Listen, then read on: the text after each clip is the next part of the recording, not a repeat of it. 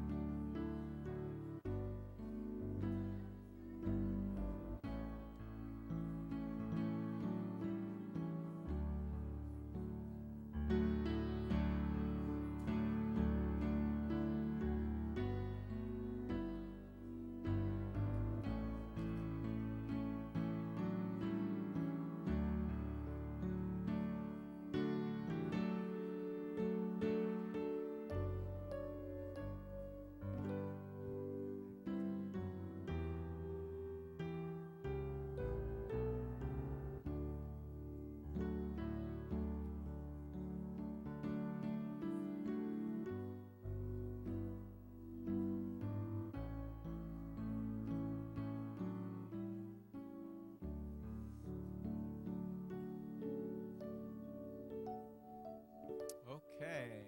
Good morning. Let's stand up and sing this beautiful song, Day by Day, and with each passing moment, strength I find to meet my trials here.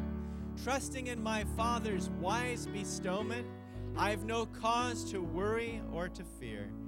He whose heart is kind beyond all measure gives unto each day what he deems best. Lovingly, it's part of pain and pleasure, mingling toil with peace and rest. Day by day, he's with us and caring for us until we reach that heavenly shore. We'll be with him forever.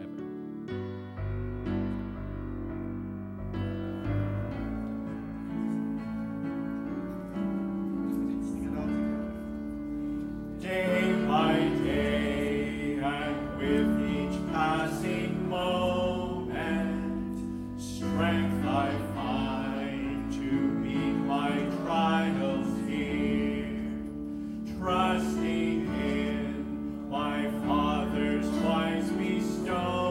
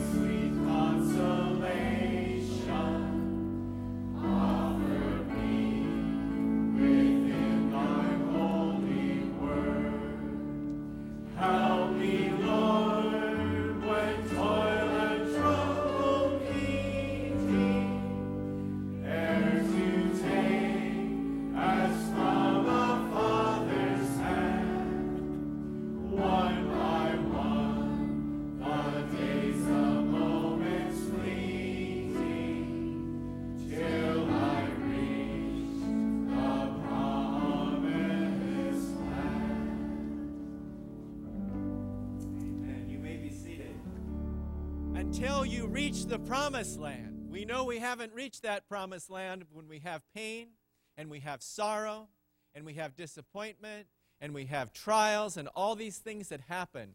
But they're preparing us for something greater. That when the Lord comes, all those old things will be gone. We'll be with him forever. And what a joy that's going to be. There'll be no goodbyes. We'll never have to say, see you tomorrow. We'll be there with him and with each other forever. What a joy and blessing that will be. Welcome to the San Ramon Valley Bible Church this morning. You've come to the right place to hear the Word of God. We're going to have special music by Ginny, who will sing a solo for us. And our dear brother Rajiv Nicholas, who's here from Sri Lanka. And I think most of us know Rajiv. He's a dear brother serving the Lord really as a missionary there, bringing the gospel and teaching the Word and serving as an elder in the assembly there in Colombo in Sri Lanka. So we love you, brother. We welcome you. You're part of our family, and we look forward to hearing your message. At this time, we're going to ask Alan Paktakan to come up and open in prayer, and then we'll have the announcements and the rest of the meeting. Alan.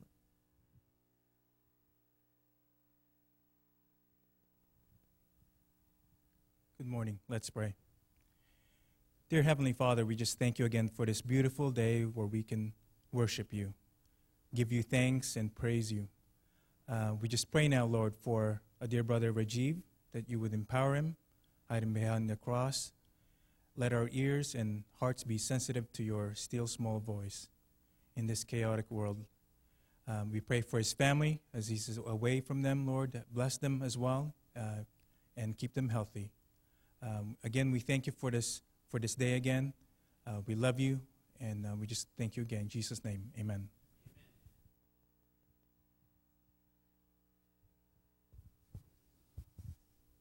We are missing a few people today. Bill Murray contracted food poisoning, so it's hit him before too. So pray for Bill that he'll recover quickly. I know Ray Brown is sick, and there's a number of others that are not feeling well. Turhan's mother was taken to the emergency, so he's with her this morning. So let's pray for her and pray for Turhan and his family that the Lord will comfort and encourage. We also mentioned earlier at the breaking of bread, her name was Fel Puzan, and she passed away. She was Michael Puzan's grandmother and Jean's Cruz's aunt, and they named her Grandma Darling. And when you name somebody Grandma Darling, that's somebody very near and precious to you. And in case of Michael, he shared that she was like a mother to him. And Jean, very close to her as well.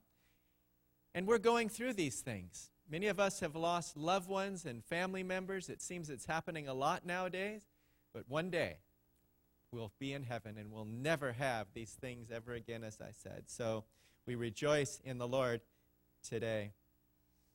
Just for a few announcements, tomorrow night will be our choir practice at 6 o'clock. Following that at 7 will be a women's dinner. I know the women enjoy it very much, as do the men who had theirs last week. So please see Sonia Cisco to pay your $10 and sign up for a great dinner from Baja Fresh. It's always excellent. There'll be a prayer meeting here in the sanctuary for the men at 7:30. On Wednesday night, the worship team will practice at 5 and choir at 6. And then at 7:30, we carry on our Bible study in Ephesians, as Adel has been giving us rich studies in this book. And actually, this week, and not on Ephesians, it'll be Rajiv, Rajiv will be speaking this Wednesday at 7:30, bringing us the message from God's Word. So do pray for that as well. Thursday, there'll be the women's study at 10 o'clock in the morning, and then the Friday groups on Friday. Coming up at the end of the month on the 31st will be Harvest Festival. I was really encouraged the other day. I have a calendar. It's a Christian calendar, and every calendar you get, it says on the 31st. What does it say? Halloween. It's not Halloween. It's Harvest Fest. We celebrate it in a different way. The kids come to that evening, and they're dressed up in biblical costumes, and they share who they are and why they chose that character, and we have a puppet show and great food and refreshments at the Danville Grange Hall at 6 o'clock on the 31st. Well, I have this Christian calendar upstairs in my office. I can show it to you. On the 31st, it doesn't have Halloween. I said, praise be to God, because Halloween is about goblins, ghosts, witches, evil, satanic things, and we don't have any part in that as believers in the Lord Jesus Christ. So we thank God for that. At this time now, we're going to ask Ginny to come up, and she's going to sing a solo for us, and then following that, dear brother Rajiv will bring us the message from the Word.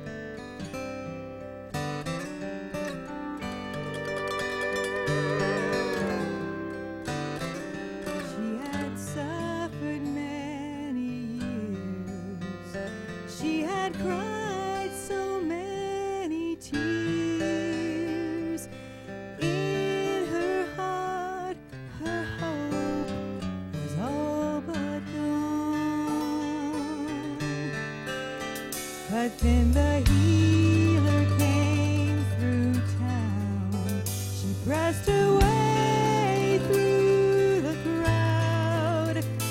When she touched his clothes, then he turned around. Who touched me? Who touched me? He could feel the passion of her need. So when you come in desperation with a hopeless situation, He will move for you. Just one touch will do. Do you have a broken heart? Do you carry wounds and scars far too deep for time to ever heal? Oh, turn to Him today. Reach out to Him in faith. When you touch the Lord, you will hear Him say, Who touched me? Who touched me?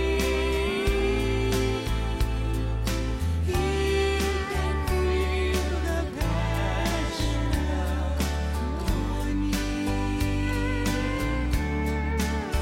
So when you come in desperation with a hopeless situation, He will move for you. Just one touch will do.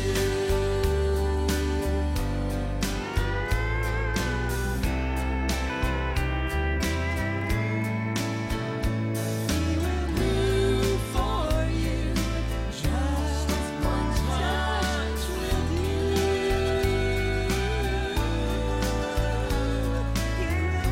move for you. Just one touch will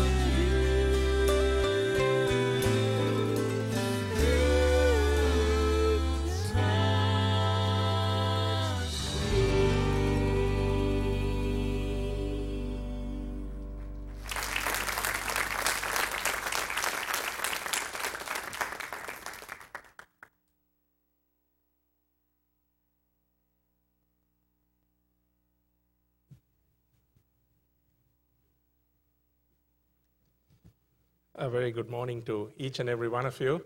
If you've got your Bibles with you, if you could please turn with me to Judges chapter 7, please.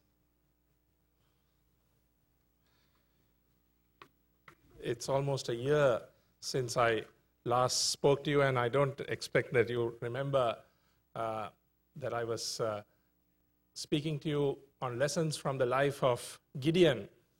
And we've been through 3 messages in that, and I thought I hadn't come to the last bit of Judges chapter 7, so I thought that today perhaps we could finish that.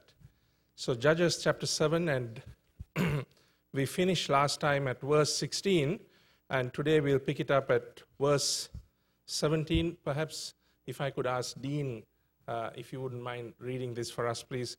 Judges chapter 7, verse 17, and we'll go through to chapter 8 and verse 4. Judges chapter 7, beginning at verse 17. And he said to them, Look at me and do likewise. Watch, and when I come to the edge of the camp, you shall do as I do. When I blow a trumpet, I and all who are with me, then you also blow the trumpets on every side of the whole camp and say, The sword of the Lord and of Gideon. So Gideon and the 300 men and the 100 men who were with him came to the outposts of the camp at the beginning of the middle watch, just as they had posted the watch. And they blew the trumpets and broke the pitchers that were in their hands.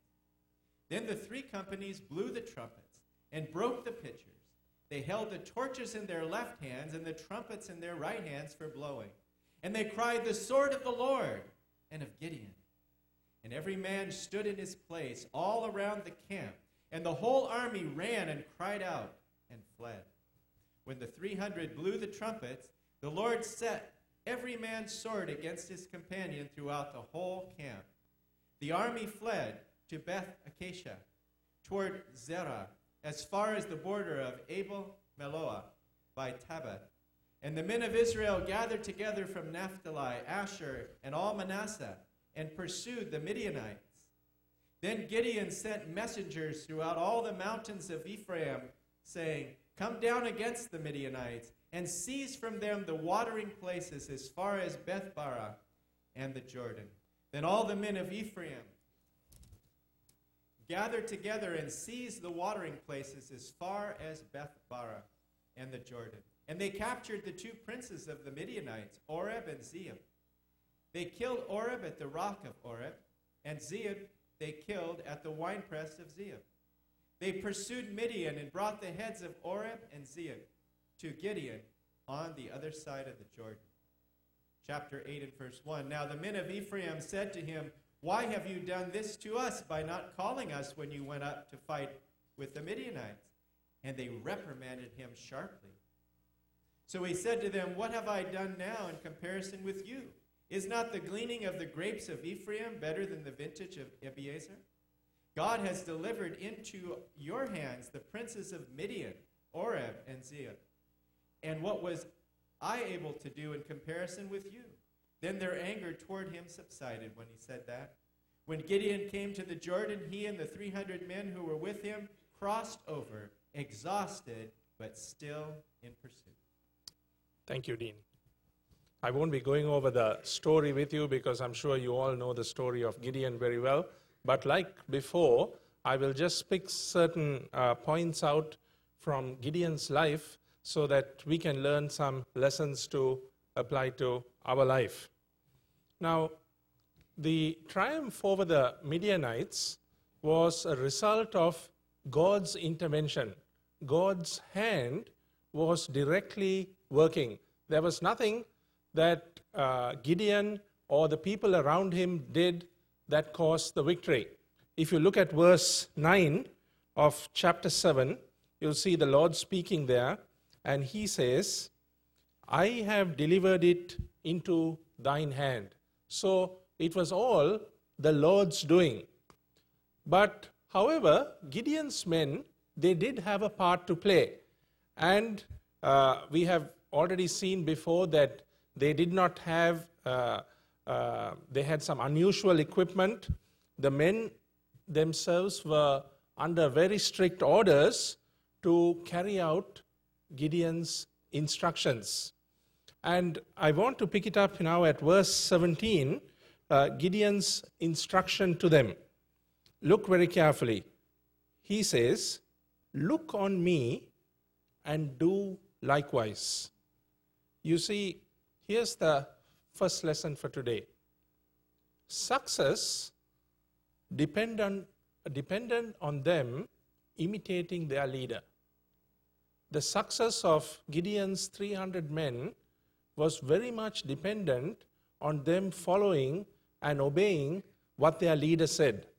You see, there was many things that they could look at Gideon and learn. For example, his zeal. We saw in verse 1 that he was up early in the morning.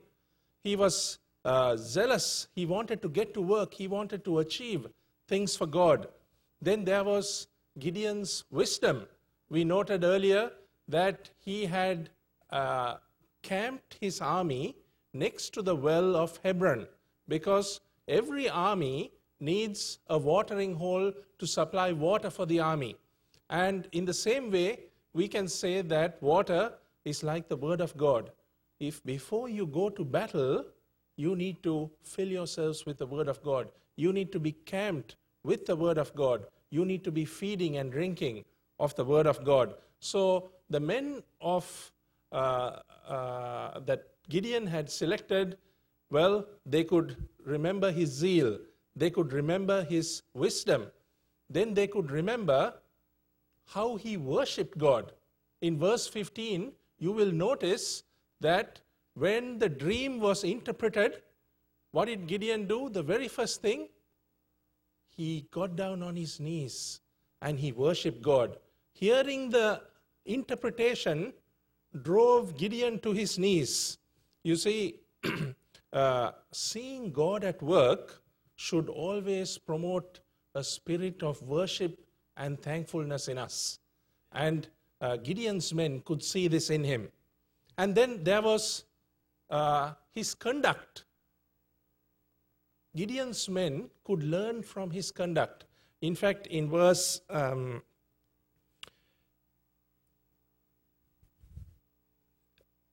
14, we see that the enemy knew Gideon by name.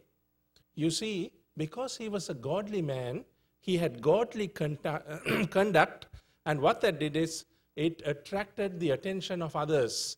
The devil, he knows those who are a threat to him by name. Gideon's godly conduct was so well known that the enemy knew him by name. So you see, these are the things that Gideon's men needed to copy: his zeal, his wisdom, his worship, his conduct. If they imitated all these things, they would have success come into their life. Success depended on them imitating their leader. You see, in the things of God, responsible men among God's people must set a worthy example for us. Elders must be examples to the flock. 1 Peter 5:3 tells us that. Remember Timothy, the teacher was told, "Be thou an example to believers," in 1 Timothy 4:12. And then Paul, who was the pioneer evangelist and father figure among the saints, what did he say? Well, we see it in Philippians 4:9. "Those things which ye have seen in me, do. Those things which ye have seen in me, do." You see, a brother who has a high profile, he must be exemplary. No one should say the words, but it's unwritten that by his behavior and influence, he should be making others want to imitate him, and the success that God gives will then be passed on. So, Gideon's words in verse 17, that's the first lesson for us today. Look on me and do likewise. Success dependent on them imitating their leader. And then, next I want you to notice, the next lesson is found in verse 18. With a trumpet in their right hand and a lamp in their left hand, these 300 men had no room to carry any sword with them or any instrument of war. So what did they do? It says, look at verse 18. It says, "Say the word of the Lord." Verse 18 says, "Say the word or the sword of the Lord." You see, they were told to say it. But such was their enthusiasm for God that in verse 20, we are told that they cried the sword of the Lord. Do you see that there? Verse 18, right at the end of the verse, it says, "Say the sword of the Lord." And then verse 20, they cried the sword of the Lord. You see, such was their enthusiasm that they cried it out. They did not need to say it out. It is good when believers are so eager that they put that extra bit into their endeavors. No need to tell them what to do, but they go ahead and they do it with all their heart, with all their enthusiasm. You know that sometimes preachers will tell you that you should pray 3 times a day, or you should read the Bible in the morning and evening, or you should give generously towards God's work. But, there is no need for you just to follow the minimum or the bare requirement. Go ahead and do it with enthusiasm. Go ahead and do more than you are asked to do. Go ahead and give to God more than even He is expecting of you. They were asked to just say the words, the sword of the Lord. They went ahead and cried out, the sword of the Lord. They gave more than they were asked. Then I want you to notice next in verse 21 that there are three interesting features about Gideon's 300 men. Firstly, I want you to notice that in verse 21 it tells us that they stood. They stood. They had no mandate to attack, although they would later pursue the enemy when they were fleeing. But there are occasions when God encourages what appears to be relative inactivity or no action on our part, just to demonstrate that He is at work. Have you noticed that, my brother and sister? There are times when He just wants us to stand. They stood. He just wants us to watch Him at work. He doesn't want us to go ahead and, we have all kinds of plans in our head. We can do it this way, we can do it that way, we can solve the problem. But sometimes He just wants us to stand and watch what He is saying. In Exodus chapter 14 and verse 13, when faced with the insurmountable Red Sea, Israel was commanded, stand still and see the salvation of the Lord. Stand still and see the salvation of the Lord. And then on another occasion, you can see that Jehoshaphat, in 2 Chronicles chapter 20, verse 17, he was told, you shall not need to fight in this battle. Set yourselves, stand ye still, and see the salvation of the Lord. And then you may remember Ruth, in Ruth 3:18, was told to sit still. And then you may also remember in Psalm 46:10, where we are encouraged to be still and know that I am God.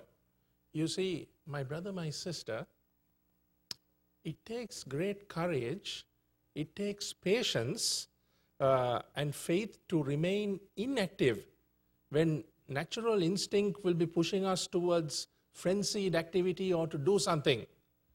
But Gideon's men, they all just stood. They just stood still and they let God do the work.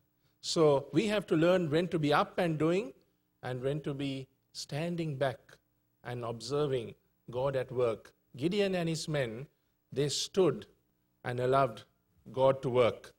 And then I want you also to notice the second point in verse 21 about these 300 men was that every man stood. Do you see those words there? Every man stood. There was no absentees.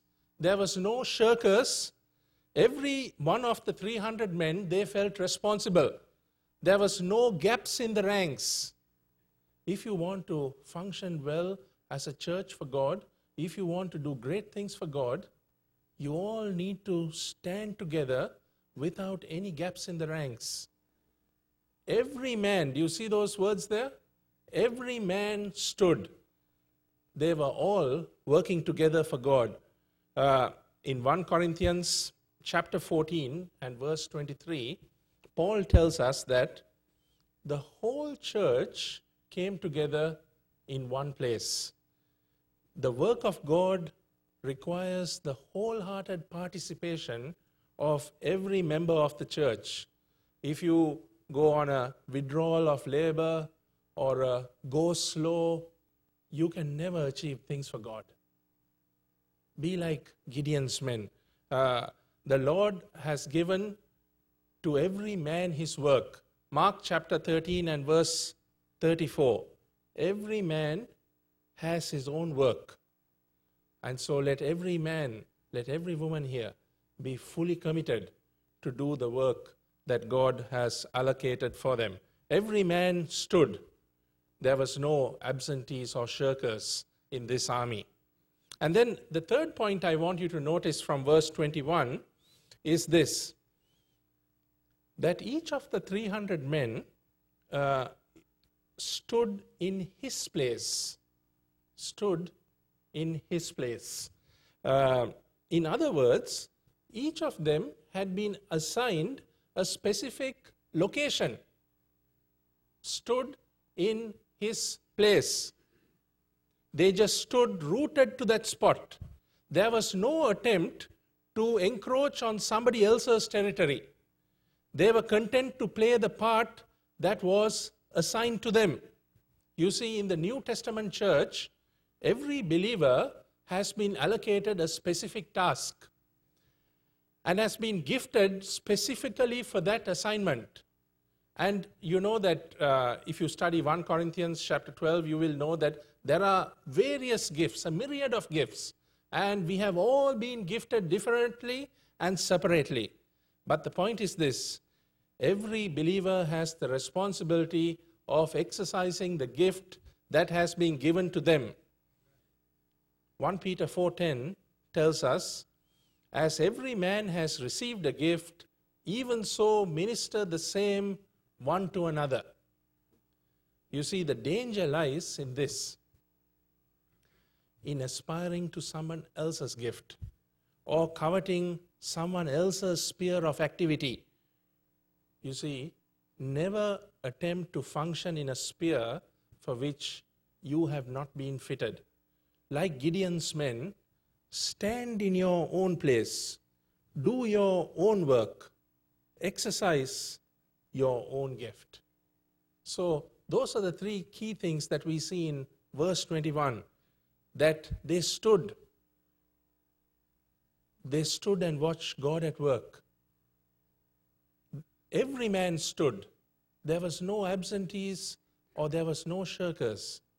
And then everyone stood in his place. They each did their own job without encroaching on somebody else's work. Then moving on into verse 22, we see that it was the Lord who set every man's sword against his fellow. You see, evidently the lights, the trumpets, the shouting, they threw the enemy into panic, and these contributed to the disarray. But in verse 22 tells us it is the Lord who set every man's sword against his fellow. The Lord had earlier in the previous chapter said to Gideon, "Thou shalt smite the Midianites as one man." But here we are learning that while it was Gideon's strategy, while it was Gideon's weaponry, while it was Gideon's men, it was the divine hand of the Lord that ensured victory. So we need to be aware that in every aspect of Christian living, Christian service, whatever excellent plans that we have, we could be energetically active, we could have enthusiastic preachers, we could have beautiful singing, we could have fantastic websites, but these will all prove futile unless the Lord is in it. Gideon's victory dependent on the Lord being in it. In 1 Corinthians 15:57, it tells us, "But thanks be to God, which gives us the victory through our Lord Jesus Christ." We need to thank Him all the time because He is the one who gives us the victory. 2 Corinthians 2:14 says, "Now thanks be unto God, which always causes us to triumph in Christ." It is God that uses us to bring victory in our lives. Whenever there is a great battle that we may have won, whenever we have achieved some great thing, whether it's in our family life, whether it's in our home life, whether it's in our working life, whatever sphere it is, let us be those that give thanks to God because He is the one who has brought victory into our life.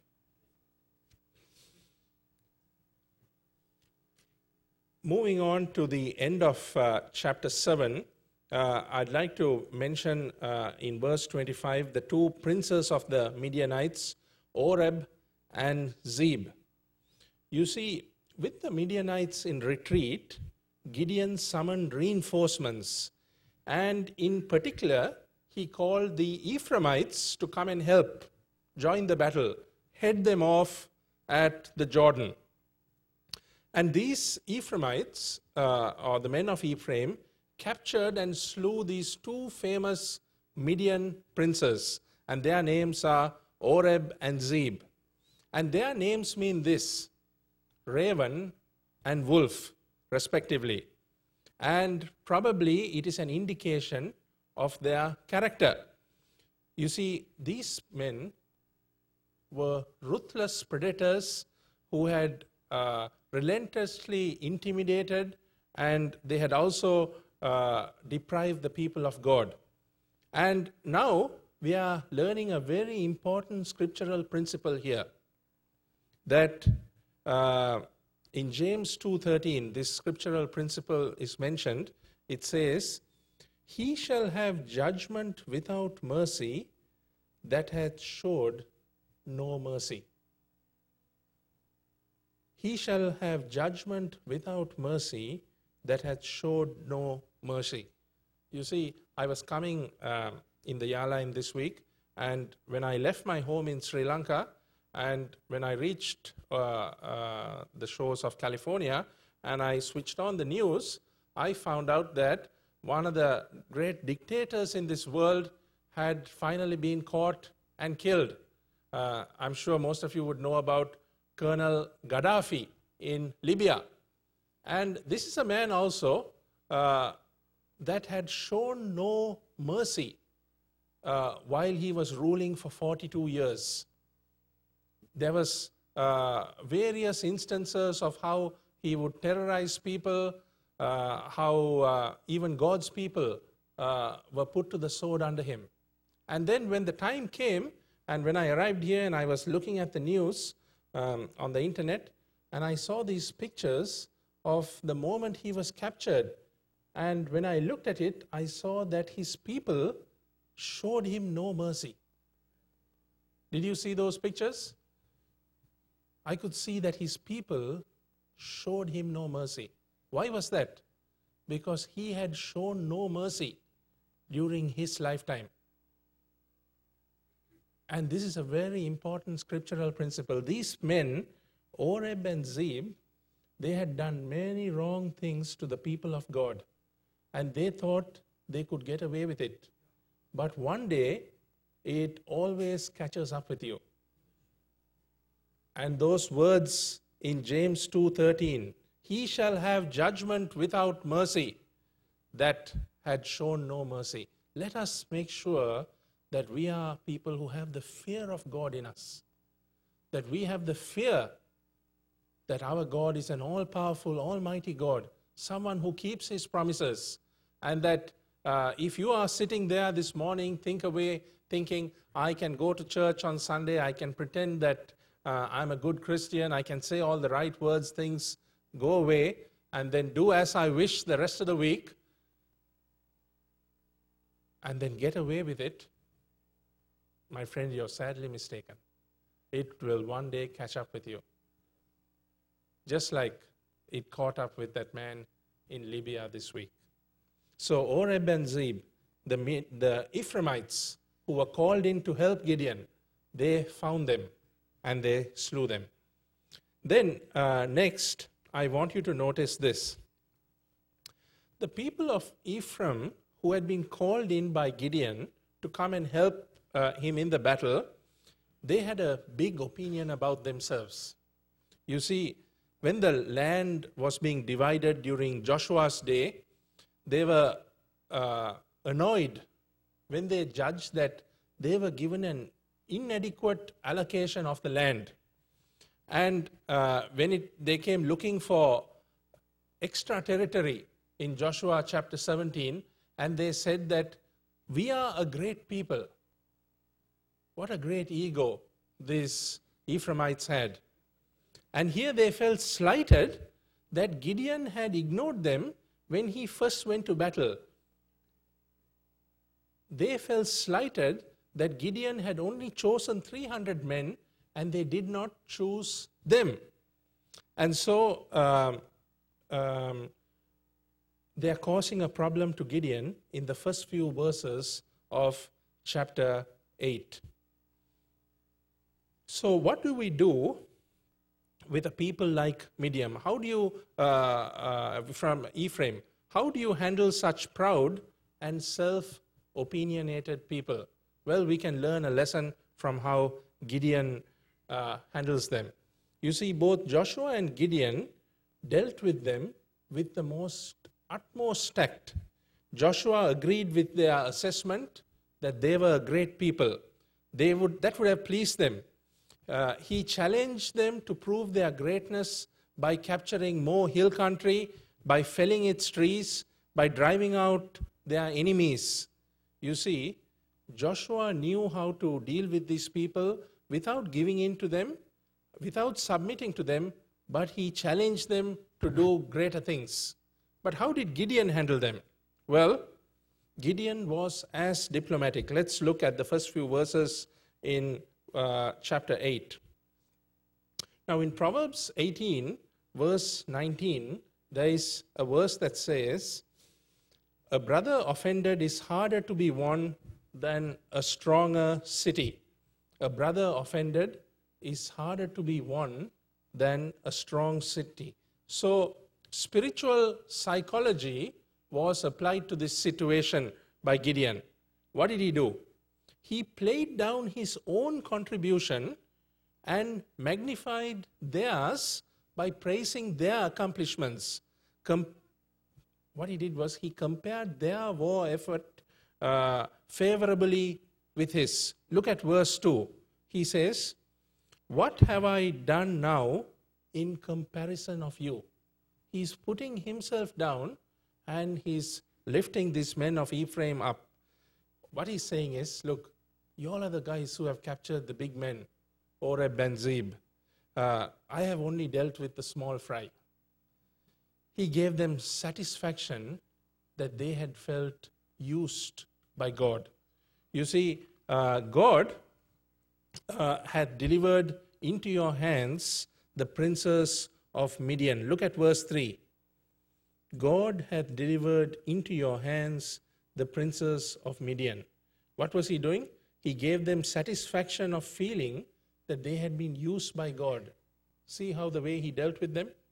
A dangerous situation was diffused by appeasing these volatile men. Because in verse 3 it tells us that their anger towards him abated. You see, it is a very good lesson. It's a classic answer this to that a soft answer turneth away wrath. Proverbs 15:1. A soft answer turneth away wrath. And that is exactly what Gideon did here. He brought himself down, he lifted themselves up, he gave them all the credit for the victory, and then it diffused this situation. So let us also be people who can learn the same lesson that Gideon was. He humbled himself. He was willing to let others take the glory and the praise for the work that even he had done. The story in chapter 12, later on you can read it, is so very different. The arrogant Ephraimites, they attempted to bully Jephthah, and they threatened to burn him alive. He had already been proved to be, Jephthah proved to be a very blunt and belligerent character. He didn't seem to have any negotiating skills, or he lacked the wisdom and tact that Joshua and Gideon had, and he had a big conflict in chapter 12 with the men of Ephraim. But Gideon, he did not fall for that thing. He may have been inclined to want to bring these men of Ephraim down a peg or two, but he didn't do it. He was diplomatic. Then, finally, I want you to look at verse 4. Verse 4 says that Gideon hunted the Midianites relentlessly. Do you see the words there? Faint, yet pursuing them. You see, his attitude was expressed by Paul when he said, I press on. Gideon was faint. He was tired, but yet he continued the work for God. My brother, my sister, you may feel faint. You may feel weary. You may feel tired. Week after week, you are doing your best for God. You are coming to your church. You are serving God. But be like Gideon. He was faint, but yet he pursued on and he did the work. There is a great reward awaiting those who are faint but carry on the work for God. He did not allow the episode with the men of Ephraim to distract him. He did not allow physical weariness to deter him. He did not allow the lack of cooperation that he got from the men of Succoth and Penuel to discourage him. He was focused on finishing his assignment. May we all be as resolute as Gideon. And just before I close, my time's up. I'll just remind you that the first lesson that we learned today was Gideon said, look on me and do likewise. Remember this. Imitate godly leaders that you have. Your success for your life depends on you imitating your godly leaders. And then remember, be enthusiastic about God's word. They were told to say the sword of the Lord. But what did they do instead? They cried out, the sword of the Lord. Go more than you are asked to do. Spend more time in the word of God. Spend more time in prayer. And then remember, sometimes it is better to just stand still and admire God at work. Instead of being in a frenzy trying to get as much things done as possible, the men, they stood. And remember that every man stood. There was no gaps in the ranks. If you all work together as one, you can achieve great things for God as a church. If you all work together. And remember that every man stood in his place. Each of you has been allocated a task. Stand in your place, be content with doing your work without encroaching on others' territory. And these 300 men followed these instructions to the letter, and they had great success in their endeavors. You will also have great success in your life and your endeavors if you follow these things. And remember that it was the Lord who brought victory in this situation. It may have been Gideon's strategy, his weaponry, his men, but it was the divine hand that ensured victory. Give thanks be to God. Be people who are willing to worship and thank Him for every little thing that He has done in their lives. And remember that scriptural principle, he shall have judgment without mercy, that had shown no mercy. Those men, Oreb and Zeb, in previous chapters you will read about how they had relentlessly terrorized God's people. But one day it did catch up with them and they were punished. And then remember, to be a person like Gideon was, be a diplomat.